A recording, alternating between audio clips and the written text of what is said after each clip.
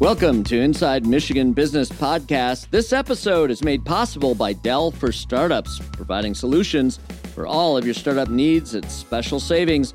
Check out Dell's top business class PCs and accessories and register at startupnation.com/Dell to save on Dell's awesome lineup of best-in-class laptops, monitors, and accessories.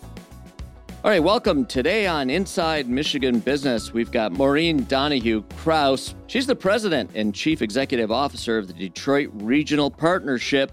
Now, the Detroit Regional Partnership serves as the lead economic development agency for the 11-county Detroit region. Their team serves to connect you with the data, knowledge, and resources you need to understand the industries, communities, and talent available right here in our region. An important post, to say the least. Maureen, thank you so much for joining us. Thank you for having me. It's great to talk to you and really tell the story about what we're doing. Well, we want to hear about that. Before we do that, now, you're a Michigander. Yes. Born and raised, right? I know you've been here a long. Born and raised. Okay, me too. Yep. Southeast Michigan as well. Actually, me from Flint, believe it or not. Very good. Yep. I'm an East Side Warren chick, so East Side Warren. Okay, so Flint and Warren. I mean, those are both hard-working towns, blue-collar, gutted out kind of towns. We love that.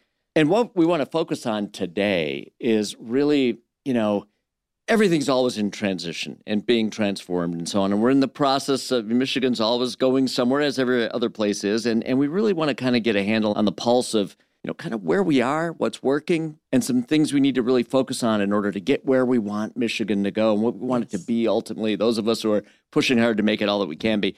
Give us first the status quo, kind of where we are, the state of Michigan.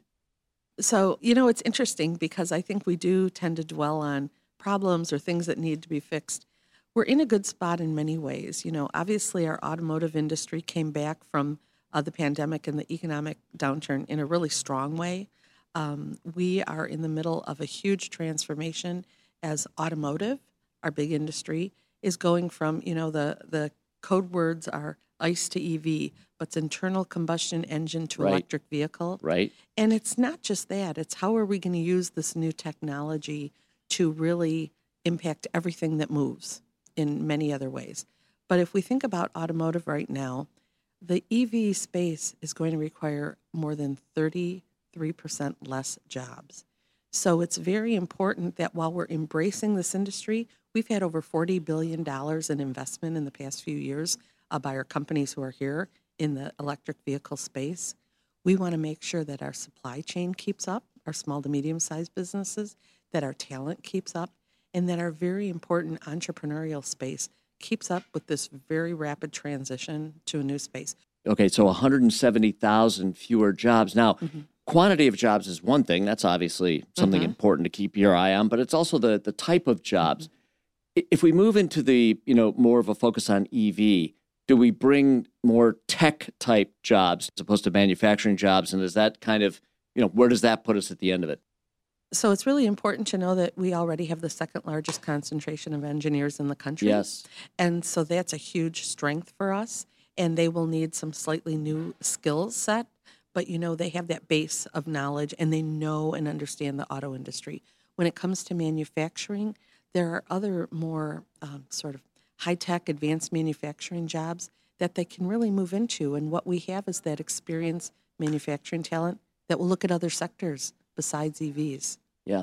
So you mentioned, and just kind of right now doing the kind of the state of the state, if you will, one of the things that's happening is this significant transformation from ICE to EV, as you said. Yeah. Like that a lot. What else, in terms of, if we're first to kind of, again, put our finger on the pulse of where we are, and then we'll get into what we need to focus on to go where we want to go. Another issue that's become really important sort of post-pandemic, although we're in it still a little, but what we've seen is this transformation of where your workforce will work. And certainly manufacturing, you can't do that from home, but there's a lot of other things you can do at home. And that speaks to, do we have the right community sort of vibe that people want to live in? And they're spending more time at home and they're spending more time in their communities. So I think our policy leaders and all of us really need to think more about the space, our communities, and are they going to be attractive to the talent of the future? Well, we want to know, do we have the right vibe? I have to say, not to pick on anyone, but after spending 5 days this past week in Texas where it was over 105 degrees every day and there was no water to be seen, we really have a wonderful sort of more moderate quality of life here. Our parks, our waterways, all sorts of recreation for people to do. So I think we're in a really good space compared to many other locations. It's just talking about it more. I agree with you entirely. Obviously, those of us who born and raised here, live here, enjoy the state of Michigan the way we do, it's a beautiful place to live. It's amazing. But maybe giving up on January, if I do say so myself, after the new year, maybe give me 30 days somewhere else or a little break here or there. But it's an absolutely beautiful state. And it's surprising to so many people. They think Michigan, they think Rust Belt, manufacturing, and certainly that's a part of our heritage and history and part of our current state. But so much more to Michigan. And frankly, after the auto industry, our tourism industry here thrives for a very good reason. It's not just because we sell it well, it's because it's legitimately amazing. The Great Lakes and so on. I've lived in Illinois and Indiana for short stints, and it's funny when you talk to people, they all vacation in Michigan. Yes, right. All of them. Yes, it's amazing. And but it still is kind of I don't want to call it a secret, but it's still not widely known. Again, if you were to go out and poll people throughout the rest of the state, when you were in Dallas, what do you think of Michigan? You don't hear a lot about that. Right. And we need to do better at that. I agree. Telling our story. Pure Michigan has been terrific. It has. And we need to do more. Right. I love the Pure Michigan campaign. It was beautiful. Yeah. But we need to do more. Okay. So what are some of the things, speaking of doing more, what are some of the key things on your list, on your agenda, if you will, that you think we really need to focus on in order to move Michigan forward? At the Detroit Regional Partnership, we celebrate our successes, and we've had some terrific successes over the past 3 years, but we're always challenged to identify what are the obstacles to success and what should we do to fix those. So we spend time on that. I especially spend a lot of time on that. So what we've identified right now, today, what are our top challenges? The first one revolves around talent, but I want to be very careful when I say that. We have highly skilled talent. We have very experienced talent. We just need to make sure they have the right skill set for these future opportunities. As we're looking forward, what are our companies going to need? What are the skill sets they're going to need 5 and 10 years down the road? So we've got talent, and it's like gold right now, but we have to make sure that it has the right skill sets. It sounds like with that, you're talking more about training as opposed to recruiting? Yes, because, a lot of states like to come here to recruit our talent away. Yes. We have, when you have the second largest a group of engineers in the country, right? There are a lot of areas of this country that covet that. Sure. But we want to make sure they have the relevant engineering skills, relevant manufacturing skills for our, skilled workforce, that they can be in the advanced factories of the future across the board. Training is what you're talking about. Yep. Reskilling, upskilling, training. Absolutely. Okay. So then beyond bringing our base of talent up to where it needs to be in order to meet the demands of today, let's talk number 2 on the list. Yep. Number 2 is really our incentive base that we have. So Michigan has, over the past 10 years, basically gotten rid of a lot of our incentives. And, it's a separate debate. Do we want to do incentives? It's like being a few years ago when you were the only car dealership on Maple Road that didn't give rebates, you probably wouldn't get as many looks. Right. And that's the incentive game. So, one example, a research and development credit. We want to encourage research and development to occur here, to hire our engineering talent, to encourage more of that growth. We're only one of 9 states right now that doesn't have a research and development tax credit. And why do you think that is? It was seen, I think there was a moment in time where we thought the only solution was tax cuts. And, I'm just not an either-or person. We have to be careful and look at what our tax structure is, that it's not burdensome to any one group. But we also have to look across the board at what our competition does. And, a research and development tax credit encourages more, and that's what we want. So there are tools. We've been working in December. We passed some significant legislation in Lansing, bipartisan legislation, to support closing these big deals that you've heard about, General Motors and Ford. There are a few others in the pipeline, can't talk about yet. So we did that, but we have to finish that, and really support the types of jobs and the types of companies we need here in the future. It's all about meeting your customer where they are. Can you give us examples? Can you cite examples where we've lost as a result of not having the R&D tax credit? Well, I can tell you about one right now, and I did get the company's permission not to use their name, but to tell their story. It's a global tier one supplier here. We know we have companies from around the world. They have about 10,000 employees in the country, half of which are in Michigan. And they have significant plans to grow their research and development capacity. And I was talking to them a couple weeks ago, and they said, Maureen, Indiana and Ohio have a research and development tax credit, but Michigan doesn't. And I said, yet. We're working on it. We're working on it. Hang in there with us, because they love the workforce they can get here. But, global companies make decisions that revolve around their bottom line. Sure. They're not as committed to a local Sure. community as we are. So we have to make sure we are meeting that customer where they are so that they will continue to grow here. I think that's a really strong point that all of us have to be aware of. As you just said, these big corporations make their decisions based on the bottom line. Yeah. And that's something we have to keep front and center. Sometimes, and we may have a history of it here in Michigan, we think maybe corporations have a bigger duty than that. But first and foremost, and fundamentally, the blocking and tackling of it is you got to be a successful corporation. That means profits, Yes. and distributions to shareholders and share price and all the rest of it. So those are the things they're going to look at first. And we better be competitive if we're going to have a shot at getting them here. Absolutely. And keeping them. Another issue that's top of mind right now, speaking of being competitive, is having the right sites for companies to locate to. They're moving at the most rapid pace I've seen in my career, which is 25 plus years. They want to site something, in 6 months, in a year. That means you have sites that are ready to go with infrastructure, that have power that can be delivered, that have the proper zoning so that you don't have to rezone, which is an arduous process at best.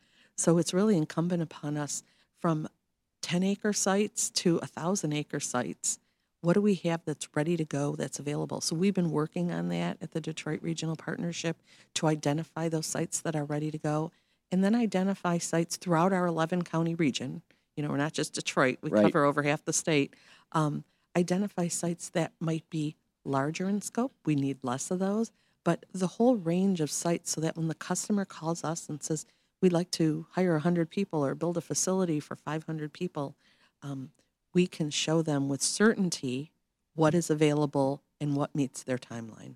What are the kinds of things that, historically have been a cog in the system or, slowed us down and not being able to be as competitive as we need to be there? And what are some of the things that you think we need to be really focused on to make that a process meet the demands? Part of it on the site area has really been a victim of our success, right? We have industrial parks, we have industrial sites. They've been used. And part of it is preparing for the future. So even some of the site work we're doing right now, we might not need those sites for 5 or 10 years. We're I think, programmed to have this sense of immediate, satisfaction. Okay, we built a site and a company came 6 months later and they hired people 6 months after that. We really have to think more long-term about that, and how do we prepare for that future for 5 and 10 and 20 years down the road. The site that Ford went to in Tennessee, Yes. the big announcement a while Yeah. ago, it took them 19 years to put that site together. Wow. Yeah. Incredible. Yeah. I have one more that I'd like to add, and that's the one that becomes a little controversial, but it really is important. Companies invest very long-term. They spend millions, billions of dollars on a long-term investment. They want to go a place where they feel there's certainty, where there's not going to be upheaval every couple of years, and I'm talking about political turnover or whatever. But really what has come to the attention, this is a national issue right now, but political discourse. Can our elected leaders get along and work together for the betterment of their customers, which are residents and businesses? And, we've seen a little bit of this discourse in the state. It's not unique to Michigan, but we've seen it, and companies bring it up because they want to make sure that if they're investing millions or billions of dollars, that they're, the political leadership is all in tune, and the residents, on support for that success. And I think it's fair to say that every elected official, no matter what end of the spectrum you're on, agrees that we all want the same thing in Michigan. We want good and better job opportunities for our residents, and we want investment in our communities. So we all agree on that. And once again, it's not an either-or issue. It's an and issue. It really what are is, the yeah. strategic things we can do to create that environment? Absolutely. You've laid out your 4 points of the things we need to focus on. What are the greatest threats to being able to achieve these things? Where do you think our greatest weaknesses are, and where are we vulnerable if we don't do certain critical things that could impose an impediment to achieving what we need to? Part of it is that the speed which things are happening right now, we need to keep up with that speed. But I really think we need to reflect a moment of what we learned in 2009 and 2010 when things got so bad, and we literally all in various ways had to be bailed out, whether it was our cities, communities, our companies. We want to be proactive this time. We don't want to have to be bailed out. So what did we learn, and how can we think to the future on getting our talent, our sites and communities, our incentive package, and our political will to create an environment for business success? Let's not wait till we have to be bailed out this time. Let's really think about proactively how we can avoid that, making sure that our talent and our companies can come along with us as this really rapid transition is taking place in our main industry. Yeah. You mentioned something just a few minutes ago, political discord. I think that too is a major threat for me. I just sometimes, serving your personal agenda and putting that before doing what's right for the citizens of the state of Michigan, it's become a bit of a circus at times. And, once again, it's not unique to us, but it's our issue that we can have an impact on. We can't control the other states, but we can control how the world sees us, how the rest of the country sees us, how we are all committed to working together for, like I said, those principles of good job opportunities and better investment in our communities. And, I have a former boss who said this one time, so I don't know the origination of the quote, but if we all agreed on everything, only one of us would be thinking. Yeah. Right? And it's true. We need all the ideas. We're not all going to agree 100% of the time. But guess what? If we agree on our foundation of where we're going to start, then we look at the best ways to get to the end goal, which is better jobs and better investment. Absolutely. And frankly, disagreement can be a healthy thing leading to even better outcomes. So disagreement's okay. I don't think that, as you just pointed out, it's not really the issue. It's the way that we interact and deal with each other and respect one another, and the process with which we go about arriving at action, can be waylaid and worse as a result of, not good interaction between those that are our leaders, regardless of their perspective. Again, it's okay to disagree, but we want action, right? We want solutions. Move fast. Yeah. Do the right thing. I'm curious, you were just down in Dallas. When you go out into the world and you you're a great ambassador for the state of Michigan. You love the state of Michigan. Yes. When you go out there and you're sitting next to someone at Dallas, or you're at a conference or a business meeting, or Actually, both. I combine both in Dallas. Yeah. And someone says, I'm here. I live here in Texas. What's the story with the state of Michigan? I've actually got a company. Should I move it there? And if so, why? So, you have to understand what the customer exactly needs, what their driver is. It's not always the same, but I would say it's fairly consistent lately in that it's ability to get the right talent. So we do talk about those talking points of our talent. We have lower turnover rates than our competitors. That's huge when you're hiring. You don't want your staff turning over every 3 to 6 months. Right. Talent that has experience. When you look at this EV space and all these new companies, you can hire people who are just excited to be in the EV space, or you can hire people who've actually been in a car facility before and know how it all works and how it gets together. We offer that. And then, our engineering talent is just superb. We produce it here with exceptional universities, but we have the second highest concentration of engineers in the United States. And we are just under the first highest. It changes every year and, just by a couple hundred each time. So last year we were number 1. This year we're number 2. And, I don't predict this, but we're really high up there. And that's the sort of story we tell. If talent is your driver for a company, this is where you need to be looking. And that's what I would tell a company in Texas or, around the world. We just had a Canadian company announce last week 133 jobs here, and talent was the driver that brought them here to the Detroit area. Yeah. I focus largely on the startup space. That's my world in the business world in the state of Michigan. And we were just recognized, by the way, as being the top emerging startup economy in the world. Terrific. Ahead of Hong Kong and Minneapolis and so on, which is incredible. Yes. Really incredible. I was bragging about that in Dallas for sure. Right. I mean, that's really amazing. And that's a good feather in our cap. Now, having said that, though, we're also heading into some pretty choppy waters here. Again, I'll focus on the startup community and what's going to happen to access to capital, access to talent at that level, access to culture to inspire me to start a company in a really tough environment. And of course, any good economy needs those startup companies at the leading edge of it all, because those are the ones that employ people and across the board. And I think 99% of all employers in the country are small businesses. People don't realize this.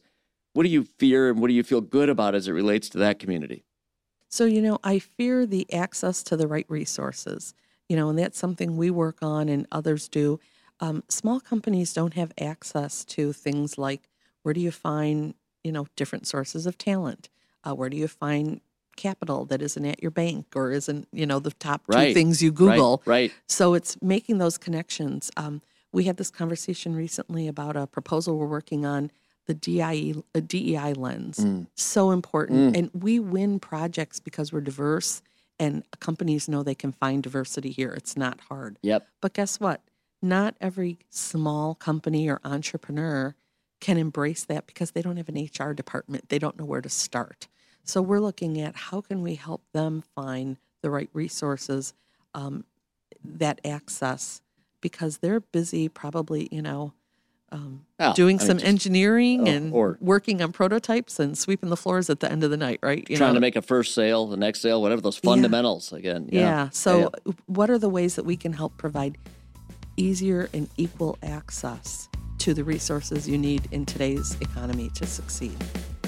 All right, that wraps up this episode of the Inside Michigan Business Podcast. Be sure to subscribe to receive programming notifications and special event announcements by going to InsideMichiganBusiness.com. Follow us on your favorite social media platform and wherever podcasts are downloaded. Thank you for listening.